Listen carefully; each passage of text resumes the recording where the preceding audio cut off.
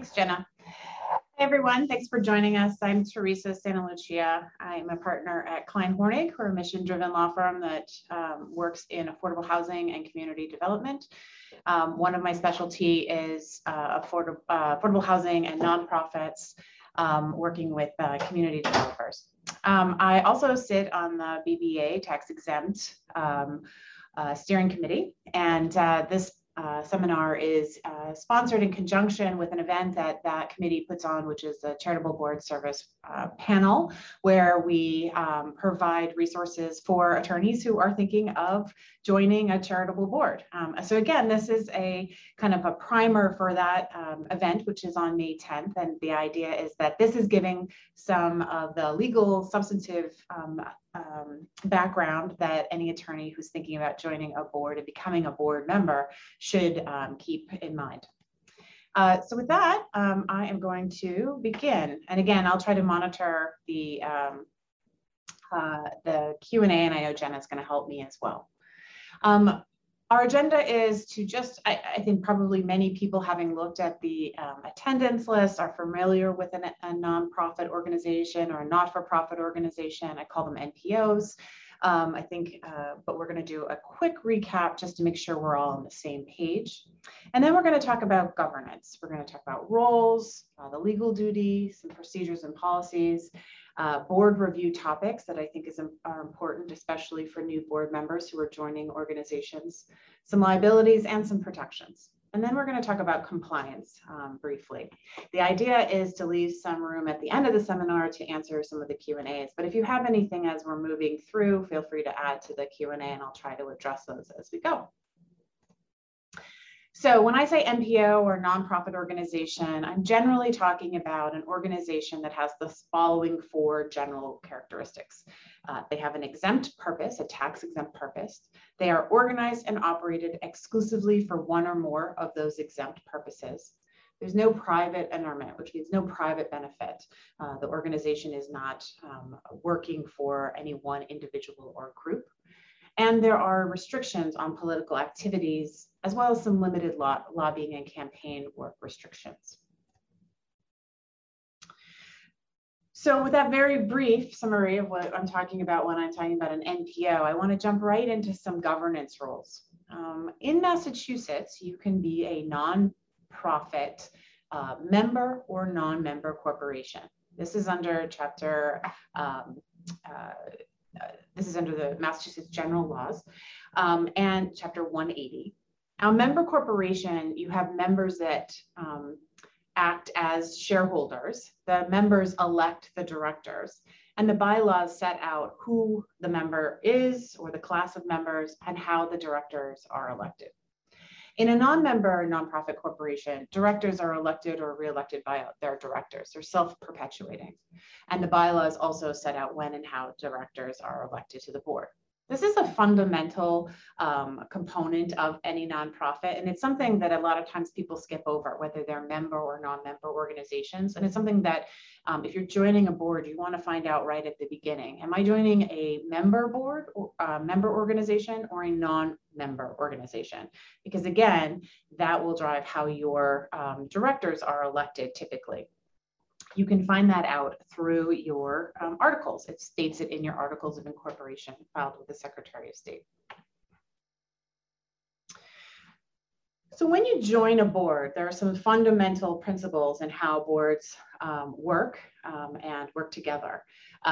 Typically, when you join a board, there's an expectation that you as a new board member are going to govern at a board level.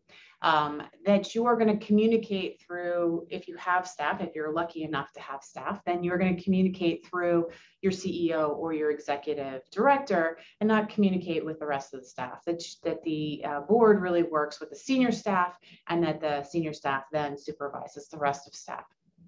There's an expectation that you actually have to show up and pay attention when you go to the board meetings, right? There is a fiduciary duty that we're going to talk about. As board members, you're acting as ambassadors to the public, so it's important that you understand enough about the organization, their past history, their current activities, and where they're looking to go in the future so that you can adequately act as an ambassador. And then more when we get down to the legal kind of requirements, you need to adhere to your legal duty as a director of a nonprofit organization. And you need to be familiar with the mission, the organizing documents, and the policies. And we're going to follow those last two ones through the rest of this presentation, adhering to legal duty and being familiar with the mission of the organization and the governance documents. So let's talk about the duty of a director of a nonprofit organization. There are two duties in Massachusetts. There is the duty of care and there is the duty of loyalty. So a director must exercise their duties with the same care as an ordinarily prudent person in a similar position with respect to a similar organization. This definition always makes me smile a little bit because it's fairly wishy-washy in terms of providing a standard. But it is that you must act in a kind of a reasonable way, that somebody else in a similar position with a similar type of organization would act. The duty of loyalty is a director must perform duties in good faith and in a manner reasonably believed to be in the interest of the organization. That's a little bit more straightforward to understand. So let's go to that duty of care. So when somebody comes to me and says, okay, I'm a director of a nonprofit corporation, I want to make sure that I am complying with my fiduciary duty of care. What are some of the things that I should do? What are some of the things I should be thinking about? And so these are some of my, my top items. One, it's really important that if you are participating in a board of a nonprofit organization, that you actually participate and you attend the meetings. And if you're in a committee, that you attend those committee meetings. You can't exercise your duty of care for that organization if you don't know what's happening at the board level. Depending on the sophistication of the nonprofit organization, it might be that you join the board and you are handed a board manual that has all kinds of information about the organization and that gives you a good background. More often than not, when you enter, a new board of a nonprofit, it's not quite as, you don't always receive that information up front. So you need to know to request information, and that is your right and responsibility, and then review that information about the entity. We'll talk a little bit about some of the documents that you really need to be looking at. You need to understand the financial statement. So part of your fiduciary duty of care is to understand how the organization is utilizing and protecting their charitable assets. So understanding what kind of financial statements are being utilized, reviewing them on a regular basis. You need to be able to vote independently. So again, you are voting on behalf of the organization. You want to make sure that you are voting, you're not beholden to anybody else for your vote. And you also want to make sure that you are comfortable enough on that board that you can provide your opinion. You are a member of the board, and there's a reason for that, and that's because your opinion counts. So you want to make sure that all members of the board feel comfortable enough to voice their opinion. Of course, directors are able to rely on certain information that's provided to them, right? So they may rely on legal opinions, they may rely on audits and financial statements. It's not that the directors are responsible for going in and combing through the financial statements, but they should be familiar with the financial statements, ask for review of the financial statements, maybe even speak with the auditor or the accountant on a quarterly or yearly basis. The duty of loyalty really kind of boils down to prohibiting acting in self-interest. Remember, you are there to act on behalf of the best interests of the corporation, of the nonprofit corporation, and not in your own self-interest or in the interest of friends, neighbors, etc. One of the best ways that you can do that is to manage any conflict of interest that may be presented to the board. So any conflict in which a director or related party of the director has a financial interest, conflicts are not prohibited. And that's something that I spend a lot of time educating boards about. Sometimes there's very good reasons for these conflicts, but when there is a conflict, the board needs to address it in a transparent manner and in a way that which they can document. And they should follow a policy. One of the things that all nonprofits should have, especially those are tax exempt, is a conflict of interest policy and a questionnaire certification. Because it's not enough that when you join the board, you say, yes, I've seen the conflict of interest policy, and never think about it again. Because conflicts of interest can potentially pop up at any time during your tenure as a board member. So one thing that's always recommended is sort of at an annual meeting that all board members are given a questionnaire that just sort of reminds them and jogs their memory. Could you potentially have any conflicts? What are some relationships that you have with this board outside of with this organization outside of your director responsibilities? And some organizations also do a certification that you've actually presented that information on a yearly basis. Again, those are not required, the questionnaire and certification, but a little bit of by providing the money on an annual basis, it really can help prevent issues down the road. There's a third duty. It's not a duty in Massachusetts, but it is one that I like, and I see it in other states, and it's called the duty of obedience. It requires that directors ensure that the nonprofit's resources are used in a manner consistent with its purposes and that the NPO doesn't engage in unauthorized activities. And the reason why I like this particular fiduciary duty is because it really hones in on the idea that directors need to know the purpose of the organization. Now, this isn't the purpose that's on the website. This isn't the purpose that's on the marketing materials. This is the purpose, the legal purpose that's on the certificate of incorporation. When the organization was created, it had to specifically state what its purpose was. And then it had to go to the IRS and say, we think we're tax exempt because we have this specific purpose.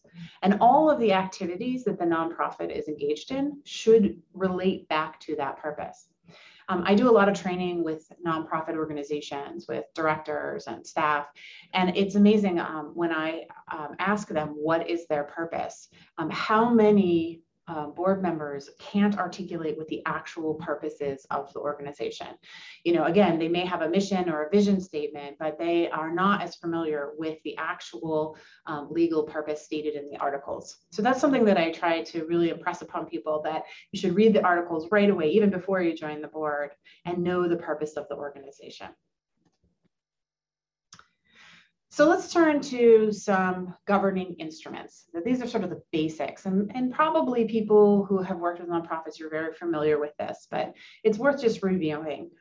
There is the Articles of Organization. That is the kind of first document of the nonprofit. That's like their birth certificate. The nonprofit corporation is created when that is filed with the Massachusetts Secretary of State. It has various articles that set out the name, the purpose of the organization, various rights and powers, the initial incorporator, the initial directors and officers, the fiscal year, some basic information. Article 2 in Massachusetts does provide the purpose. Now, this is a public document. You can go onto the Massachusetts Secretary of State and pull it up for any nonprofit corporation in Massachusetts. And again, this is the important language that it provides the directors the purpose of the organization. And so that when new programs, new ideas come to that nonprofit, directors should always be thinking, does this further our purpose?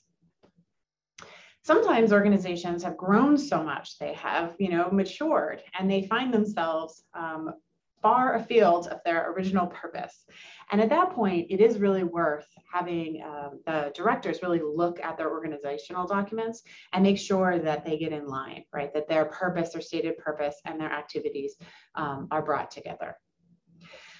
Another document that is incredibly important to boards, and especially important to somebody who's new joining a board, is the bylaws. These are like the house rules. They're internal. They basically describe the roles and responsibilities of the members, if you're a member organization, directors, officers. They describe how meetings are run, notices for meetings, how directors or officers might be removed. They provide a whole host of sort of the organizational guts of how the board of directors should be operating. So this is also important. Now with the bylaws, again, sometimes bylaws are drafted at the very initial conception of the organization, and then they're put in a drawer, lost, nobody looks at them again. I'll have an organization come to me and ask me, how should we approach something? And I'll say, well, what do your bylaws say? And they say, oh, we haven't seen bylaws in 10 years. We want to make sure that the bylaws are relevant, that the bylaws really help and a document that actually provides guidance that are referenced and utilized. And we want to make sure that if they need to be updated, they're updated appropriately for the organization as well. I see a lot of organizations who just pull a set of bylaws from the website, that's what they have, and it doesn't fit their organization at all. And so it's important that you do have organizing documents that make sense for your organization and that grow with your organization as well. So with my bylaws, I have some guiding principles that I tell my own clients when I draft them, some bylaws. I say, keep it simple. So when I draft bylaws, I ask them to read it. And I ask them to, kind of mark something that they don't understand, go back, and on those sections that they don't understand, to read it one more time. And if they still don't understand it, then to give it back to me and have me rewrite it so that it does make sense for their organization and that the document is usable. You also want to make sure that bylaws are kept current. Like I said, organizations grow, they go through a life cycle, and the bylaws that may be adopted at the inception of the organization may not be applicable to an organization that's had 20 years of direct service. It may need to be updated. Typically, I recommend every 3 to 5 years that organizations take a look at their bylaws and see if those bylaws really fit their organization. You want to keep the amendments to the bylaws. That's really important. Sometimes people add an amendment and then that falls off and their bylaws get a little bit out of sequence. So it's important to keep those. And then keep the bylaws available. Again, bylaws that nobody knows where they are or they don't use or not helpful to the board. So making sure that for new board members that come on, there is a board packet that includes at least the articles and the bylaws. Making sure that maybe there's an online version for directors that they can access and review. There are also some policies and procedures that are helpful to directors.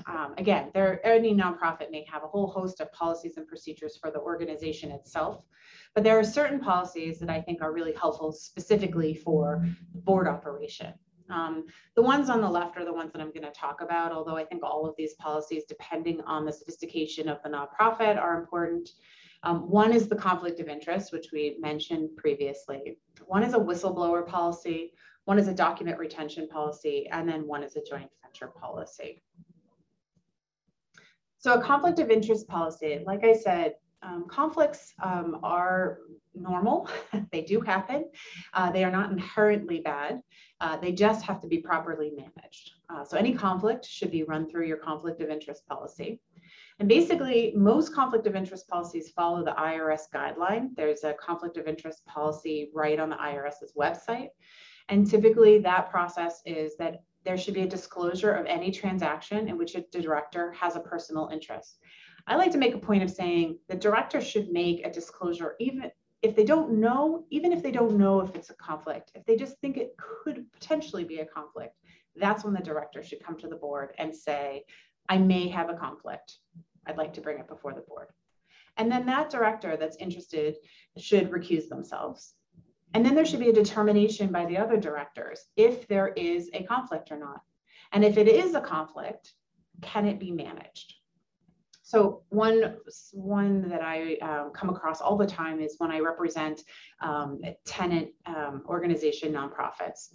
And sometimes the tenants provide scholarships to children that are living in the development. And maybe the niece of one of the directors that year is applying for one of the scholarships. So in that case, is there a conflict? Potentially. The director should bring that to the board to say, hey, listen, my niece is applying to one of our scholarships. And then the rest of the directors can say, is there a conflict or not? Potentially there's a conflict. Can they manage that conflict? Yeah, maybe they can manage that conflict by having a third-party independent reviewer of all of the scholarship applications that year. And they should document that. They should be transparent about their resolution. And that's really important, the documentation and the transparency. There is, just to note, IRS does impose penalties on the directors and sometimes on the organizations for improper benefits to directors. So when directors are improperly benefiting and receiving some private endearment from their role as a director of a nonprofit corporation. Another one I just wanted to talk through is the Written Information Security Program here in Massachusetts. Massachusetts Data Security Requirements, MGL 93H. The data security requirements apply with respect to personal identity information of Mass residents. So for instance, when you have a name and a social security number or a driver's license and a state ID and some sort of financial account number, there has to be what's called a WISP policy. You know, I think that's a really important thing that's relatively new. It's not so new, but it's new enough that some of the older nonprofits are, you know, may not, or newer nonprofits may not know about it right away. So if you are a new board member, that's something that you want to also ask about, especially if the nonprofit that you're working with handles a lot of client data. That's something that you want to make sure is in place. So this is the sort of, I picked out 3 different things that I see when people join a nonprofit and they have questions about, or where I see issues come up. So the three things I'm going to talk about. I'm sure I could talk about a dozen more, but I wanted to pick out, you know, 3 different concepts that I think new board members really benefit for thinking about as they join a board. One is private inurement and private benefit. One is unrelated business activity, and one is political and lobbying activities. So again, this goes a little bit beyond just kind of understanding your articles and your bylaws and, you know, getting a sense of the various policies in place. This is really sort of thinking through your role as a director on a charitable organization. So one, we've sort of talked about this private inurement and private benefit. So a private inurement is unjust enrichment of an insider, and it's prohibited. There are certain intermediate sanctions that can come down on an individual who is found to have privately benefited from their role within the nonprofit as a director or officer or kind of a senior management position. Where I tend to see it the most can be executive compensation arrangements, where a board, you know, really values the executive director or the CEO, and they provide a bountiful compensation, you know, through maybe a car or some loans, or, you know, not just the salary, but some other arrangements. That's something that needs to be carefully monitored.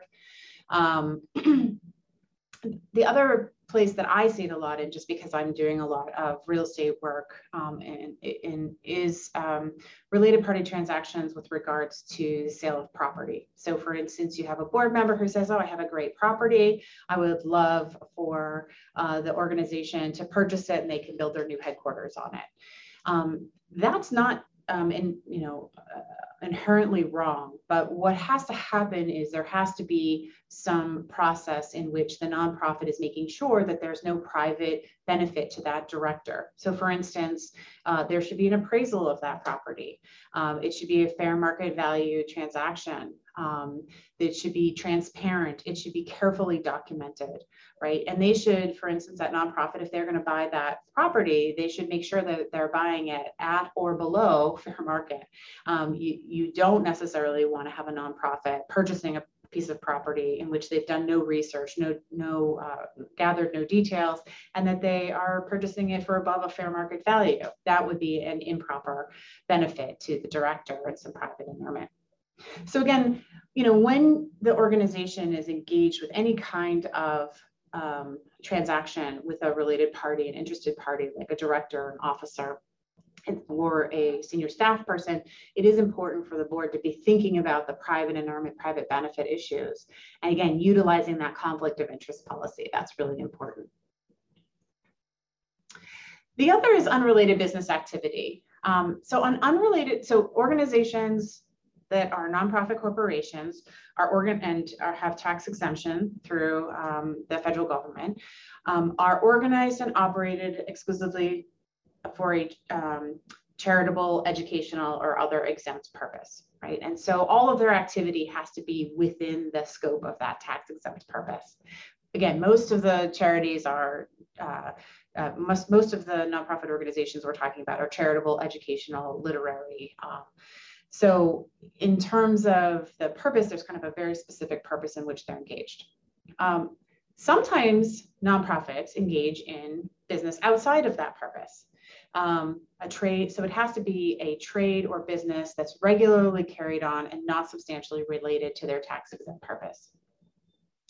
So, making money to support the mission does not make a business related to your tax-exempt purpose. So you can't go outside of your tax-exempt purpose, earn a lot of money, and say, but yeah, we're putting it into the purpose. That would be considered an unrelated business activity. Now, an unrelated business activity comes along with unrelated business income tax. So there is a tax on any sort of activity that's outside of your tax-exempt purpose. So when we say a trade or business regularly carried on that's not substantially related to your tax-exempt purpose, the question is how much is too much, right? And there's no hard and fast rule. The IRS does not give sort of a numerical test to say, this is regularly carried on or not regularly carried on, or this is substantial or this is not substantial. Instead, it's based on facts and circumstances.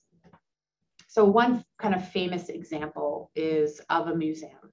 So a museum's, a tax-exempt purpose is educational, right? They're educating people on art. And so, the museum itself, the building and the displays and the exhibits are, an admission to see those is a tax-exempt activity. But what about the cafe that they have in the middle of the museum? Is the revenue from that cafe a tax-exempt activity or an unrelated business activity? The courts have said, and IRS has said, well, that when people go to the museum for the day to look at the art, having a meal and obtaining sustenance is part of that experience. So it's okay. So then the question is, what about the gift shop? They're basically selling, items. Is that related to the museum's tax-exempt activities? Again, as long as they're selling items that are related to the exhibits that are on display, then generally that is considered part of their tax-exempt mission. But what if they decide to install a movie theater and after people are done looking at the art, go and see sort of first line movies, the movies that are out, Spider-Man movies that have nothing to do with, the exhibits that are taking place at that time.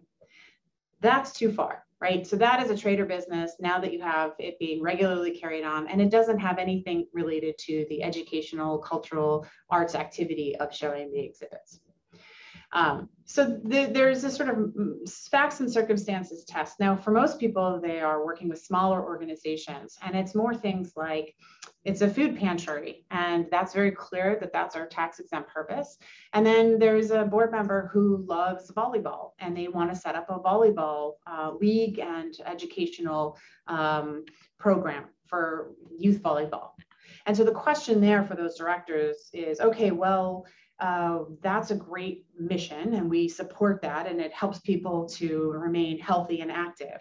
But is that truly within our tax-exempt purpose, and is the income that comes from that going to be an unrelated business act? Is that going to be an unrelated business activity, and is that going to be taxed? I think I see a question.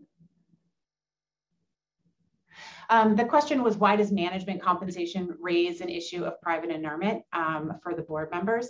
So to go back on that slide, it's primarily because the board is responsible for hiring, evaluating, and firing the executive director or the CEO. That is one of the board's, one of their primary duties is to make sure that they are managing that senior level staff. And as part of that, it's their job to make sure that they are in fact looking at the compensation correctly and that they are not privately benefiting an individual by giving them an excessive salary. And to be honest, in a lot of organizations, the executive director or the CEO can exert a lot of control in the organization. Especially there's this thing called founder syndrome that many people are maybe familiar with, where somebody comes up with a wonderful idea, they set up a nonprofit organization, and they sort of rule that nonprofit with an iron fist, and they bring, you know, related friends in to be their board. And sometimes that board starts to say, well, wait a minute, you know, we're the board, we're supposed to be making that decision. And that can lead to conflict about, you know, who's governing who. I do another seminar called Where is the Line, which is about, you know, the executive director and the board relationship and who's supposed to be doing what. And so it falls into that category, that it is the board's responsibility to make sure compensation is appropriate for the organization. So, so the other third item that I just wanted to talk about is political and lobbying activities. So this is one of my favorite topics for nonprofits, especially in the past few years. It has been ripe for discussion. Nonprofit 501c3 tax-exempt organizations are not allowed to endorse or oppose a political candidate. It's called the Johnson Amendment. It was passed in 1954 and led by Lyndon Johnson, who was running for Senate at the time, and a nonprofit opposed him. So when he won the election and he got to Washington, he passed this prohibitive language that said nonprofit 501c3 tax-exempt organizations can't endorse or oppose political candidates. So that's something that has been in the news, something that is being looked at. There are a lot of 501c3 organizations and other tax-exempt organizations like churches who do not agree with that and feel like they have a voice and they should be allowed to participate in the political process, as it will. But just know that for a 501c3 tax-exempt organization at this point, you are not allowed to either support or oppose any political candidate.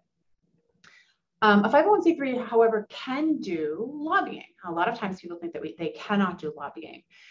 You can do lobbying so long as it's an insubstantial amount. So lobbying for tax purposes requires advocacy or contact about specific legislation, right? So making sure that there is that the organization understands the line between lobbying and advocacy is important. So providing information on issues that's nonpartisan, that's advocacy, and that's absolutely allowed by public charities. When you actually start to reach out to your constituents or your members, and you start to suggest how they should vote or how they should think about a specific legislation, that's lobbying. Lobbying may be okay, it just has to be an insubstantial amount. That's a whole other seminar, but it is something to just kind of think about. If you see that your organization is sending out you know, a tweet that says, hey, you know, this law is coming down the pike, make sure you call your local representative to, you know, support or oppose it. Just know in the back of your head, hey, wait, I think that's lobbying, and have we looked at those lobbying issues for our organization? Okay, so liability. I try not to, oops, hold on one second. I need to just, so for liability, when I first started giving this seminar, I realized that my liability section was scaring potential board members. And so I want to let you know that I'm sort of talking a little bit about liability, but I also want to talk about the protections that you have as a director or an officer of a nonprofit corporation. And I want to make sure that people are utilizing this information so that when they join a new board, they can actually ask the right questions of, do I have adequate protection by joining this board? So directors have a liability for the breach of duty of care, loyalty, and another state's obedience, for knowing participation in wrongful acts, and in certain circumstances, the acts of the nonprofit itself. So it is a real responsibility. It comes with liability for specific actions. Now, there are certain protections. There is the statutory amnesty in Massachusetts. It allows nonprofits to limit liability of directors in lawsuits brought by the NPO itself or on its behalf. There's also the Secretary of State suggests language that should be included in the articles where it says no director or officer shall be personally liable, et cetera. So this is the language that is suggested by the Massachusetts Secretary of State. So when you're looking at a nonprofit and you're thinking about joining their board, one thing to do is sort of look at the articles and see if they have this language in the articles. If they don't, maybe ask about it and see if it might be something that could be included. Maybe the articles could be amended to include. There are also charitable immunity laws. So there's a Massachusetts nonprofit charitable immunity, Massachusetts director and officer immunity. There's the Federal Volunteer Protection Act. And those are all great and they're wonderful protections, but they do have exclusions, they have limits, they have caps. And so the thing that really you want to talk to your nonprofit about, and you want to make sure that you have an understanding about whether it's offered or not, is director and officer insurance. So we often call it D&O insurance. This is the best protection for any director who's serving on a nonprofit charitable organization in Massachusetts. It'll reimburse the director's liability to the NPO or an outside party. It may have certain exclusions. So one story I tell is I work with a lot of nonprofits that are engaged in real estate. And I happened to look at their D&O insurance, and there was an exclusion at the very bottom for any real property transaction, which was the majority of the activity in which the organization was engaging. So, that didn't actually cover them very well. So you want to make sure that you are thoughtful about the D&O insurance, you get a copy of it and you take a look at it, and you want to make sure that those exclusions aren't going to negate any protection that it could provide to you. Okay, so okay. So I want to talk a little bit about compliance. And just before I talk about the compliance, I want to put it in context. Most of the time, board members do not do these filings, and they are not responsible for making sure that the organization is compliant at the state or federal level. Now, that may depend on how sophisticated your organizations are. Very small grassroots organizations, it is the directors and the officers who are doing these filings. If it's your own organization that you're helping to start, you will become intimately familiar with these filings. But for the majority of people who are joining boards that are well established and that may have staff, these are not typically the things that you have to do on a regular basis. But I think it's important that you understand that these filings have to be, they have to be submitted, that they have to be timely, and that you kind of understand the types of filings that the organization is responsible for. So very briefly, in Massachusetts, when a nonprofit corporation, 501c3 organization is incorporating, these are some of the things that they need to file. They need to file with the Secretary of State. That's their initial registration by submitting the articles. They need to also file with the Attorney General, with the Division of Public Charities. There's an initial registration, and when you do that initial registration, you also get a certificate of solicitation. And that's really important because that allows the organization to go out and fundraise. So while the Secretary of State is sort of focused on the corporate structure of the nonprofit, the Attorney General is primarily focused on the application and the protection of the charitable assets of the charitable organization. And so their focus is a little bit different than the Secretary of State's, and they really kind of care about how you are representing your organization, how you're obtaining funds from the general public, how you're utilizing those charitable interests. You may also file with the Department of Revenue for sales tax exemption, and then depending if you own real estate, the city for property tax exemption. So let's talk about the annual filings. So again, those are sort of the initial filings you would do in Massachusetts, but the annual filings are the ones that you may be reviewing on an annual basis as a director. So the Secretary of State requires an annual filing every year by November 1st. It is important that you are in good standing with the Secretary of State because you can't get a good standing certificate unless you are. Not to mention, it's really important that the most current information about your organization is in the database so that it's available to the public. You can very simply find out if your organization is in good standing by searching the Massachusetts Secretary of State's website. It'll come up with not only the original articles, any amendments, any changes, but every annual filing.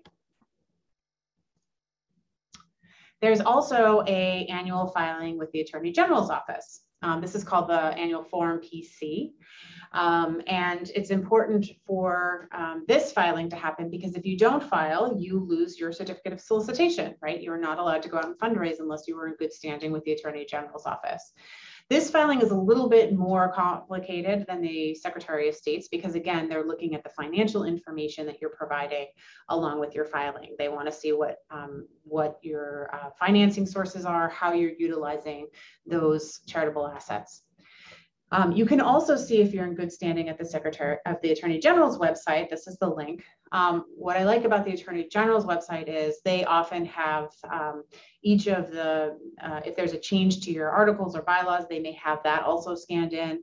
They may have the IRS filings there as well. So if you're looking for sort of the financial guts of a nonprofit, this is a much better website to go to.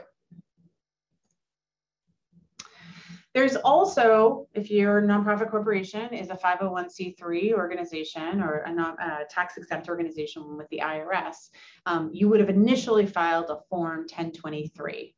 You would have said to the IRS, okay, Massachusetts says we're a nonprofit corporation. Now we believe that we qualify for tax exemption, and there would be a determination letter. Once an organization has that determination letter, they are required to file with the IRS on an annual basis the Form 990. There are several different types of 990 forms, and you can find out, how by looking at your gross receipts, you can determine what kind of 990 form you need to fill out. The 990 and the postcard is very simple. It's an online, very simple. The 990 easy is not particularly easy. Usually an organization can fill it out themselves, but it may take a bookkeeper or an account to help them. And the 990 is a fairly meaty document that lists out a lot of information about the organization. Lists out directors, salaries, they want information about the activities of the organization. It is a fairly complicated and meaty document that it gets submitted and uploaded to the IRS. You can find out, again, any organization you're thinking about joining or any organization that you have questions about, you can go onto the IRS website and also find out if they're in good standing with the IRS. And you can get lots of information from past 990s as well. So in terms of the annual filings, again, like I said up in the beginning, I think it's really important for boards to monitor these annual filings. Basically, non-compliance can mean that you're no longer in good standing at the Secretary of State. If you have non-compliance at the Attorney General's, you also have lose your ability to fundraise, and you don't want to ever have to go back to your donors to say, oh, wait, sorry, we've lost our good standing or our ability to fundraise. And in the IRS's case, if you don't file for 3 consecutive years, you automatically lose your tax exemption. It's revoked by the IRS. There's no, hey, here's a letter, you might be, in danger of being revoked. It's an automatic revocation after 3 years. And so there are real consequences for noncompliance. This is particularly important for those smaller, newer organizations that are starting and may not have anybody on their board who has ever done this before. Understanding that there are financial and informational returns that have to be given to state and federal government is really important to make sure that the organization is on good footing. Preventative medicine goes a long way. So by making sure that the board is aware of the annual filings, a lot of times boards don't even know that these filings get done, right? And they don't really understand the importance of them. So just making it part of the board discussion, maybe part of the board annual meeting, and making sure that people understand that these filings are getting done every year. Really can help so that 1 year, if it slips off the agenda, there's a board member that says, wait a minute, shouldn't we be reviewing our Form 990? Shouldn't we be reviewing the information that goes to the Massachusetts Secretary of State and Attorney General's office? This is also a way to sort of on an annual basis educate the board about the financials, about the corporate structure, and remind everybody about the purpose of the organization. So these filings are meant to sort of be an update, an informational return about the corporate structure and about the financials of the organization. And if the board is in a is in the habit of annually reviewing these, this will be continually reminding people about the financials of the organization, the structure, and of the purpose. And then finally, all of these are available online.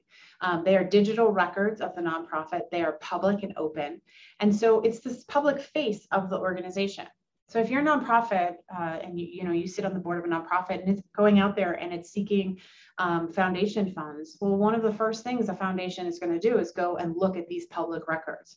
So it's an opportunity for organizations to really kind of take stock of their organization, make sure that they are, in fact, filling out the forms correctly and adequately representing the organization. Sometimes I'll see a nonprofit that hired an accountant 10 years ago, and that accountant did a 990, and that accountant just files the same 990 every year, changes the financial information, but the purpose of the organization, the activities, doesn't really update the organization and the way it's presented to the public. And that's a missed opportunity, right? So that's something that the board should monitor and say, okay, this is a document that anybody can go look at that represents our organization. And so it's important for the board to be actually familiar with it, and also to make sure that it's the best representation of the organization that they can provide. So I wanted to provide some other resources. So if you're an attorney and you're thinking about joining a board, again, I reiterate that there's a great program on May 10th that you might benefit from. It's going to have several panels of nonprofits, and they're going to talk about what their expectations are for being a board member. They're going to, have a discussion about the responsibilities that they see the board having. And then there's going to be an opportunity for networking as well, and it's held at the BBA. So that's one wonderful opportunity that people could join and participate in. But these are some others that you could peruse at your leisure. The one that I think is absolutely important, and if you are in a position to put together a new board member manual, right? If you're already on a board and you're thinking like, oh, our nonprofit board should have a manual that we hand to our incoming board members. You've already thought through, okay, we're going to add our articles, we're going to add our bylaws, we're going to add our policies. Maybe we can add some of our last financials, our audit, or some of our 990s, so that people have a sense of the financials of the organization. The other really important thing that you should have in that new board member manual is the Massachusetts Attorney General's Board Guide. It's a great, very readable kind of 101 guide for board members of any charitable organization. I highly recommend it, and I think it's very helpful. Again, it's a very easy sort of read for people, very understandable. It's not very legalese. It's not overly legalese, I think. There's also the resource at the BBA tax exempt organizations section. So if you're a member of the BBA, we do have this tax exempt steering committee. I've been on it for, I think, about 10 years, and I have found it a wonderful resource. We host brown bag lunches with topics. We have a section on changes to Mass General Law 180.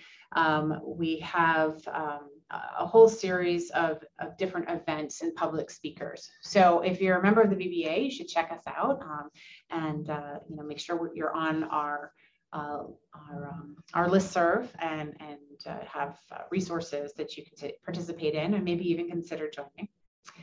BoardSource is a nice website that I think has a lot of resources for board members. There are a lot of kind of like blog posts. There are some documents there. So if your organization is looking for some sample policies, I really like the BoardSource and National Council of Nonprofits. They do a good job as well of highlighting issues that board members should be aware of. GuideStar is the organization that's contracted with the IRS, and they post the 990s.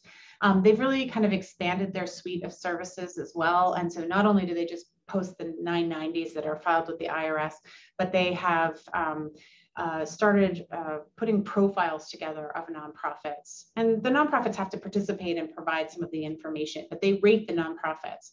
And so you can find a lot of really good information about nonprofits on GuideStar. You can become a member for free, and then there's a premium version that allows you access to more information, but it is something worth looking at. And then another organization that I would put in a plug for is Lawyers Clearinghouse. I've been on the board there for a while. They do some wonderful programs for nonprofits. They provide pro bono legal assistance to certain nonprofits that meet certain requirements, but they also provide a lot of education for nonprofit organizations. So you should check them out if you're on a board and you're looking for some education about how your board should organize in certain things. They have seminars on lobbying, they have seminars on HR issues, on corporate compliance, et cetera. They do a great one on the WISP, the Written Information Security Program policy. So you can go onto their website as well and look at the various events that they're sponsoring. So those are always some good resources for you. So that comes to the end. I think I have 8 minutes to spare. If there are any questions, I'm happy to address those. I see one in here. What is the difference between an NPO and an NGO? And would this information apply equally to NGOs? So NPOs are not-for-profit organizations.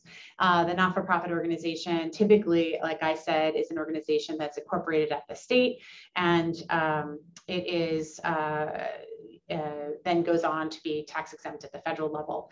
An NGO is a non-governmental organization. So I think NPOs fall under, NGO is sort of a broader category of organizations that are non-governmental, but have an exempt, typically an exempt purpose. I think a lot of the policy, so you could be both an NPO and an NGO. I think a lot of the things that we were talking about here would absolutely apply to an NGO, depending on their corporate structure. There's another question, what's the difference between an NPO and a private foundation? So when you incorporate in Massachusetts under Chapter 180, you're incorporating under as a nonprofit corporation.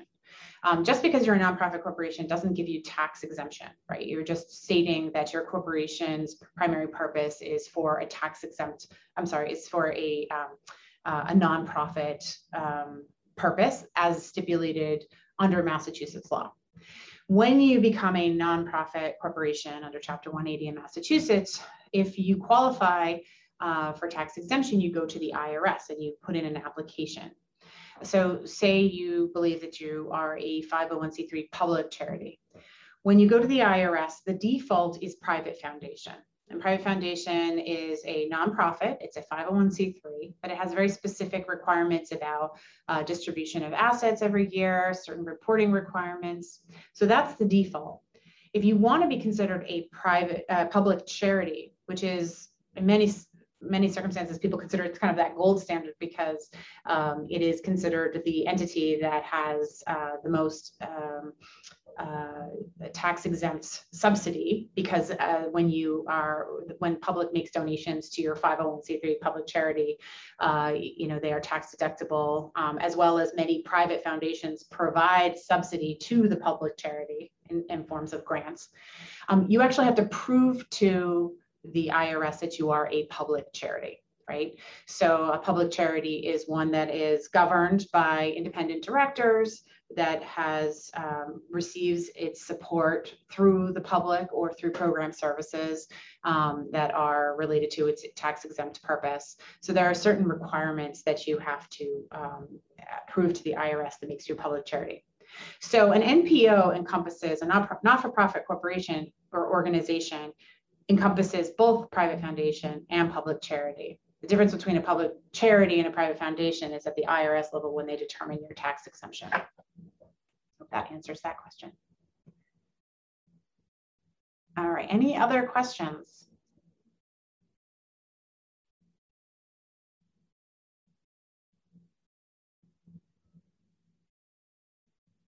All right.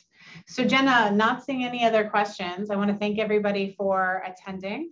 And again, I wanted to, recommend that you check out the May 10th Charitable Board Service Program with the BBA. Thank you so much to Teresa, and thank you so much to all of our attendees for joining us today. Again, May 10th at the BBA from 4 to 6 p.m. is the Charitable Board Service event networking, so definitely consider registering. And thank you again so much. Have a great rest of your day, everyone. Great, thanks. Bye, everyone. Thank you.